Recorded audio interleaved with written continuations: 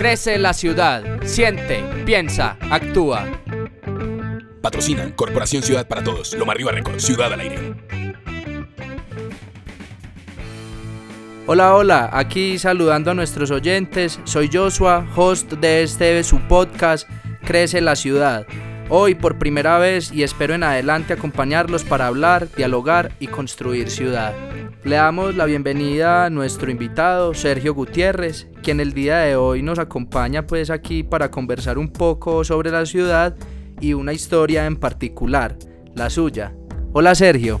Hola, gracias hola. Aquí por acompañarnos. Hola para todos, ¿cómo están? Espero que estén pasando un excelente día.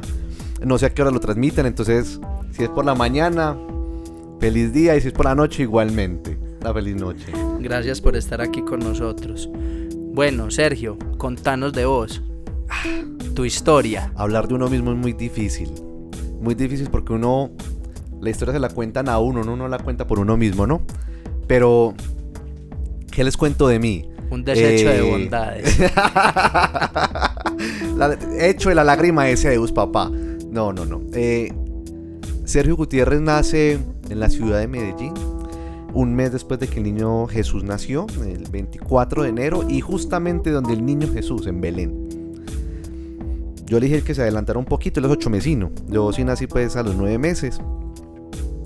Y Sergio tiene una particularidad en su vida, y es que ha transitado por muchos barrios, pero llegó y se quedó en la Comuna 12. Hace poquito me tuve que ir pues porque ya era momento de la independencia, pero sigo muy arraigado en la Comuna 12. Allí estudié las comunidades, allí afiancé mi gusto por trabajar con los jóvenes, con los adultos.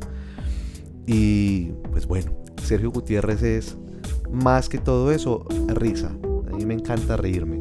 Todos los días me río, incluso en las reuniones más serias me río, porque creo que es el distensionante perfecto para los momentos más difíciles. Una reunión bien tensa, uno le tira chistecito para que todo el mundo se ría y poder seguir la reunión. No todo el mundo se ríe pues, pero uno le tira chistecito de todas maneras. Y bueno, sí. Muchísimas gracias por la invitación de hoy. No, siempre pues esta es tu casa y sabes que sos bienvenido aquí en Ciudad. Pero en mi casa me reciben con tinto, no sé.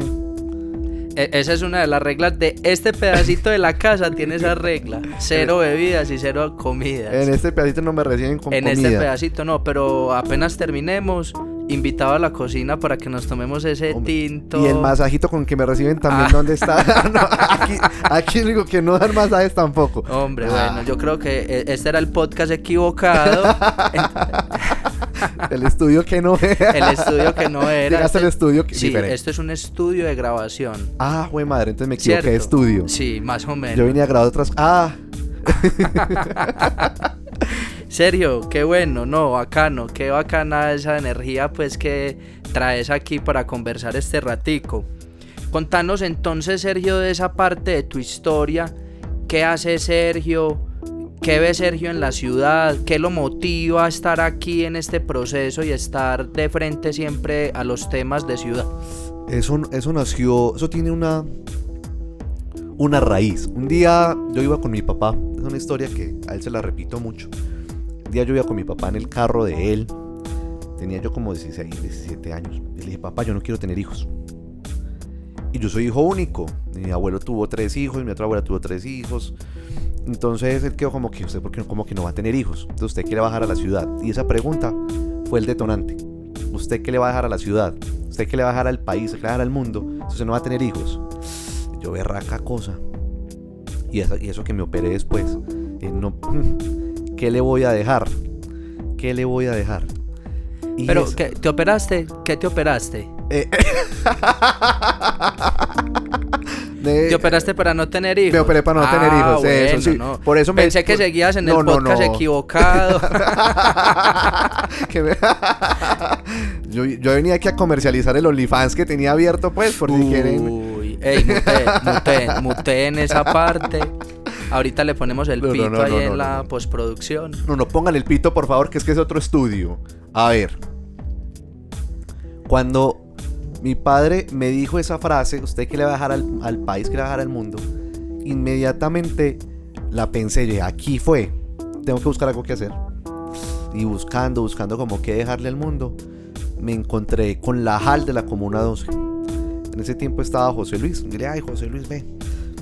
Yo aquí pensándome qué hacer uno como con estos pelados, qué podríamos hacer con ellos, cómo podríamos, no sé, impulsarlos a que se motiven a hacer otras cosas diferentes.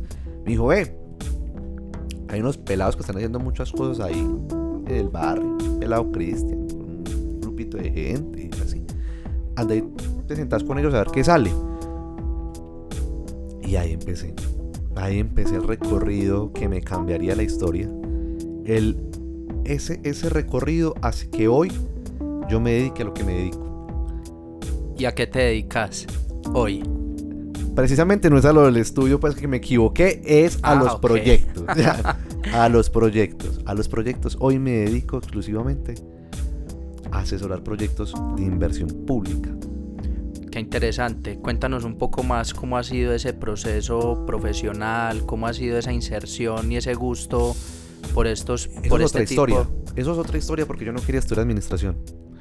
Yo me negaba en la vida a estudiar en una oficina. Yo dije, eso no es para mí. Okay. Y como quedé entre los primeros 50 puestos de estas pruebas, a ver, desde 11, me dieron la beca en la AFIT para estudiar música. Y yo quería estudiar música. Entonces me presenté a la AFIT, me presenté al ITM en informática musical. Y por último compré el PIN en administración, porque mi papá me dijo, no, hacelo, presentate a administración porque es un saber en la vida. Bueno, no pasé a informática, no pasé a música y pasé a administración. Entonces llegué desmotivadísimo a estudiar administración. Y los primeros 4 semestres la nota por 3,5, 3,4 el promedio total. Y yo no quiero estudiar esto. Yo no me voy en una oficina. No. Pero por esa época, iniciando la universidad y metiéndome en estos grupos juveniles, explorando, conociendo, ahí fue donde detecté y dije, bueno, la administración tiene que servir para algo más que uno sentarse en una oficina.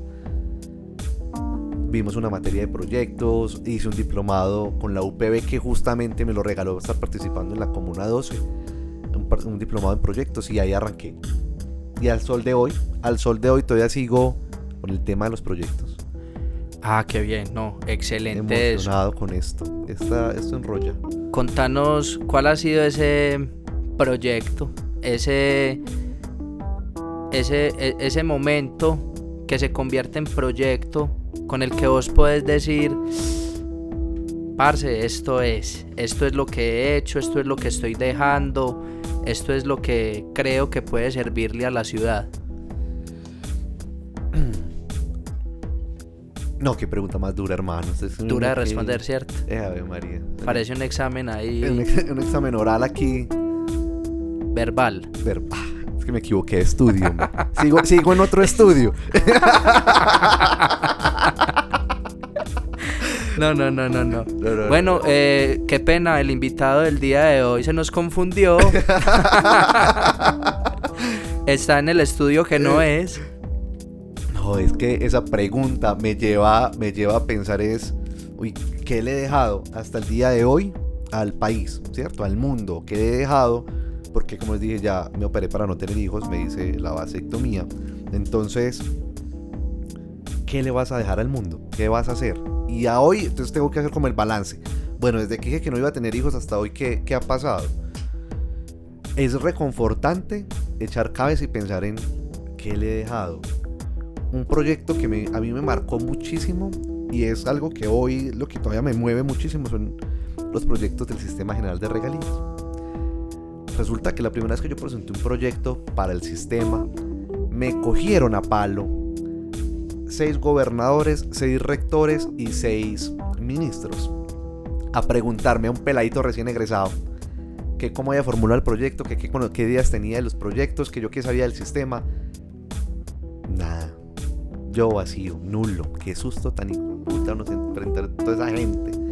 Y esa gente con sus doctorados y con sus estudios pues avanzados en investigación. Más cartones que un tugurio. Ave María. No.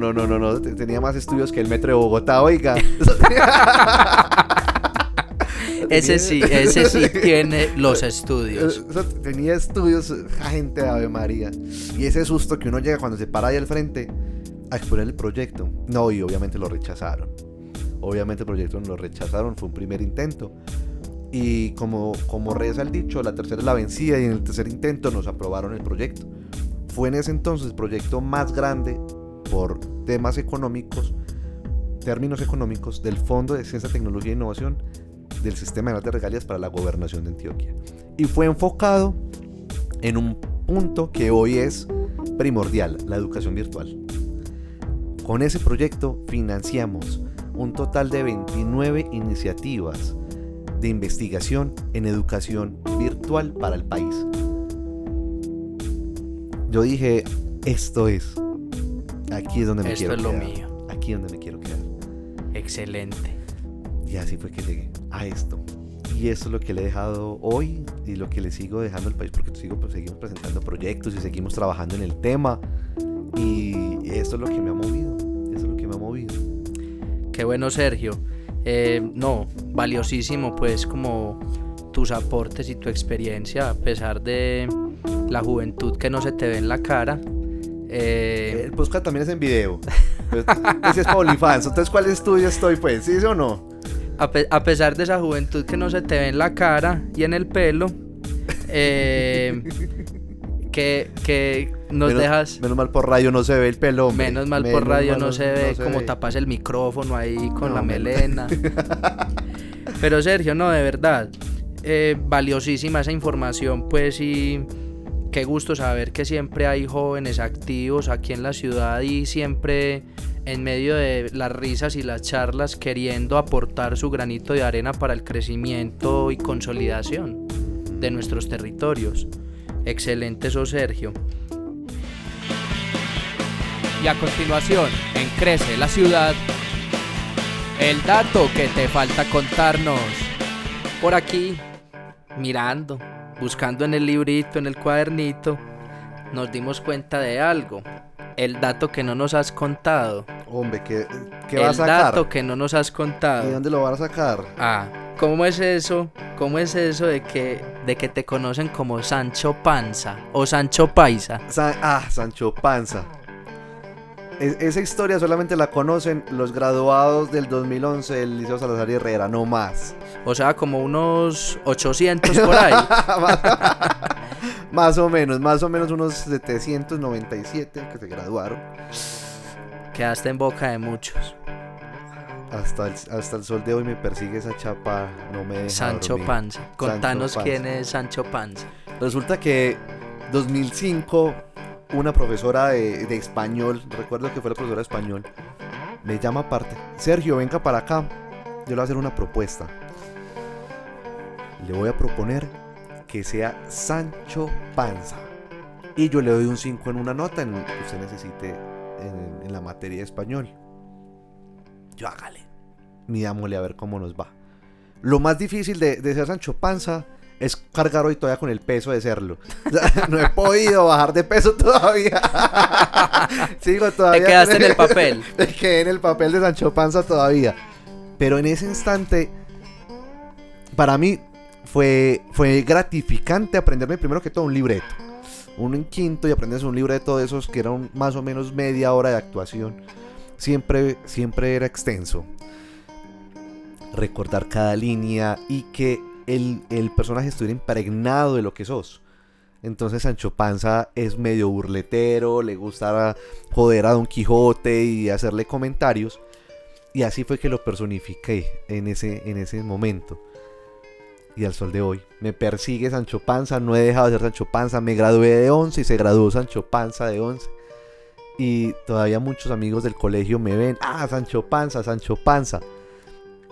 La chapa. Por ahí en esos pasillos de la administración departamental. No. Todavía no te han boleteado por ahí. A Dios, por allá no ha llegado eso no ha llegado por allá.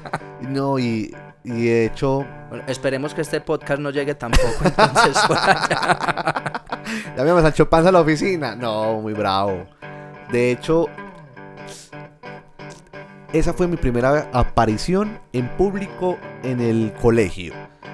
Y pues el Liceo Salazar Herrera tiene una particularidad y es la sobrepoblación que hubo en ese instante. Yo me gradué, bien dicho, como con 700 y punto 800 personas. Pues ya se imaginarán cuántos habían de ahí para abajo. Como, entonces, estamos hablando de que unos 20 onces. Habían unos... No, es que por salón habíamos 50 pelados. Uy. Entonces éramos... Calidad educativa que llaman. Esos docentes yo no sé cómo hacían para darnos clases 50 plagas. Porque yo también fui bastante plaga. Eso sí, yo era de los que no pillaban. Entonces yo... Solapado, no. Avispado que no pillaban. Y a los demás muchachos, sí, también con ellos tenemos muchas anécdotas. Porque ellos sí, de hecho a uno, en quinto justamente, a uno lo expulsaron por estar levantando la falda a las peladitas. Reiterativo, 3 veces lo hizo y lo echaron. Yo no sé el muchacho hoy qué será, pero teníamos así muchos... Esperemos que ya no esté levantando faldas. Ojalá que... Quién sabe dónde estará el hombre de pronto con su locura. Y sí, muchas anécdotas del colegio, muchas. Pero principalmente esa de Sancho Panza. Yo le pongo por ahí unas 3.000 personas nos presentamos con esa obra de Sancho Panza y Don Quijote. Creo que eran como los 500 años de la obra de Don Quijote y Sancho Panza. Y al sol de hoy me persigue esa sombra. Todavía. Bueno, reiterado entonces que aquí haremos lo posible por difundir tu historia. No. Que llegue a los límites del universo. No sé dónde sacaron ese dato, pues, pero eso no debería rotar. Le ponemos pitico a esta parte. A esa parte mute. Se salta hasta la risa. Bueno, Sergio, contanos para ir cerrando esta sección de nuestro podcast, ¿qué es eso que te mueve? ¿Qué me mueve? De hecho, me mueve mucho la música. Yo siento que la música es un motivador esencial en mi vida para trabajar, para compartir con amigos, para tomarme algo. La buena música me mueve. Pues como saben, no pase a música, pues músico frustrado. Pero de hecho también tuve la oportunidad de estudiar la organeta, estudiar el piano, de estudiar instrumentos de viento, clarinete, estudié incluso la flauta traversa. Y ahí descubrí que la música era lo que me movía. Y a hoy siento que la música nos mueve a todos. Es importante, incluso por temas culturales de la investigación, entender qué se escucha en los barrios de Medellín. Usted imagínese una investigación de cuál es el género musical que más se escucha en ciertas comunas. Obvio, el reggaetón pues se escucha en toda la ciudad y somos supuestamente la capital del reggaetón. Pero ¿qué otras cosas se escuchan? Medellín está atravesado multiculturalmente. Entonces, por ejemplo, en Moravia, que es donde habita parte de mi familia, hay una parte que le llaman Choco Chiquito. La champeta. Ya la champeta, ya no hay reggaetón. Champeta.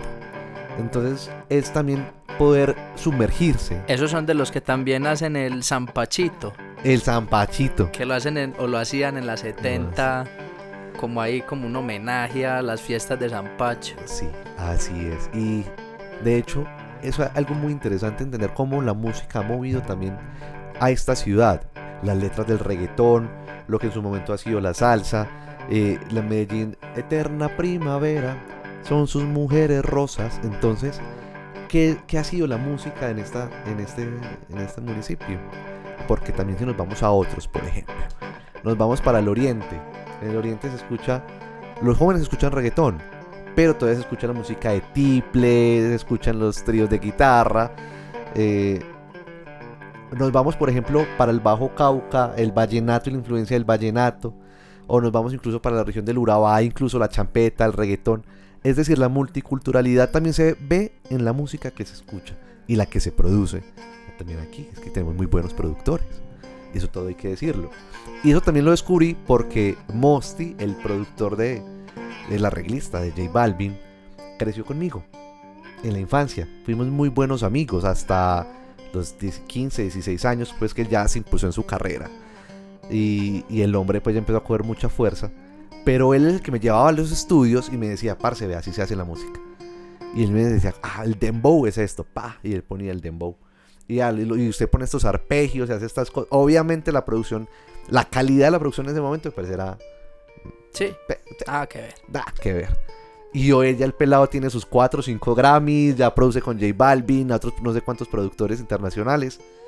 Dice, la influencia en la música en mí me ha movido siempre. De una como que la espinita. No pasé a música. No paseamos. Pero no, nunca es tarde. Nunca es tarde. Nunca es tarde. Sino que ya sí, es cierto. Ya me dediqué incluso al estudio del piano, al estudio de otros instrumentos más que la música, como en teoría musical, más hay ciertos instrumentos como un hobby. Qué bien, que pues sos como una colada de un montón de cosas. Mero sancocho. Administrador con música. Una sancocha de cosas. Con territorio, con trabajo social. Una excelente mezcla. Creo que eso es lo que hace que uno también pueda en algunos momentos relacionarse con todo el mundo. Que a veces uno se pone bohemio y se va para el centro a escuchar algunos boleritos, a escuchar su salsa.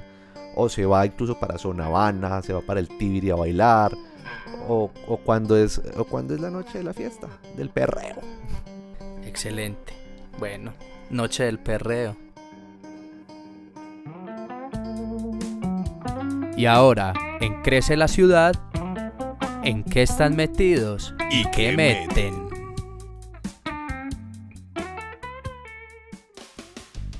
Sergio, y aprovechando pues todo ese conocimiento y esa juventud que hoy nos traes. Esa juventud que emana. Eso, que se te ve, que se te aflora. Sale de mi cabellera. Eso.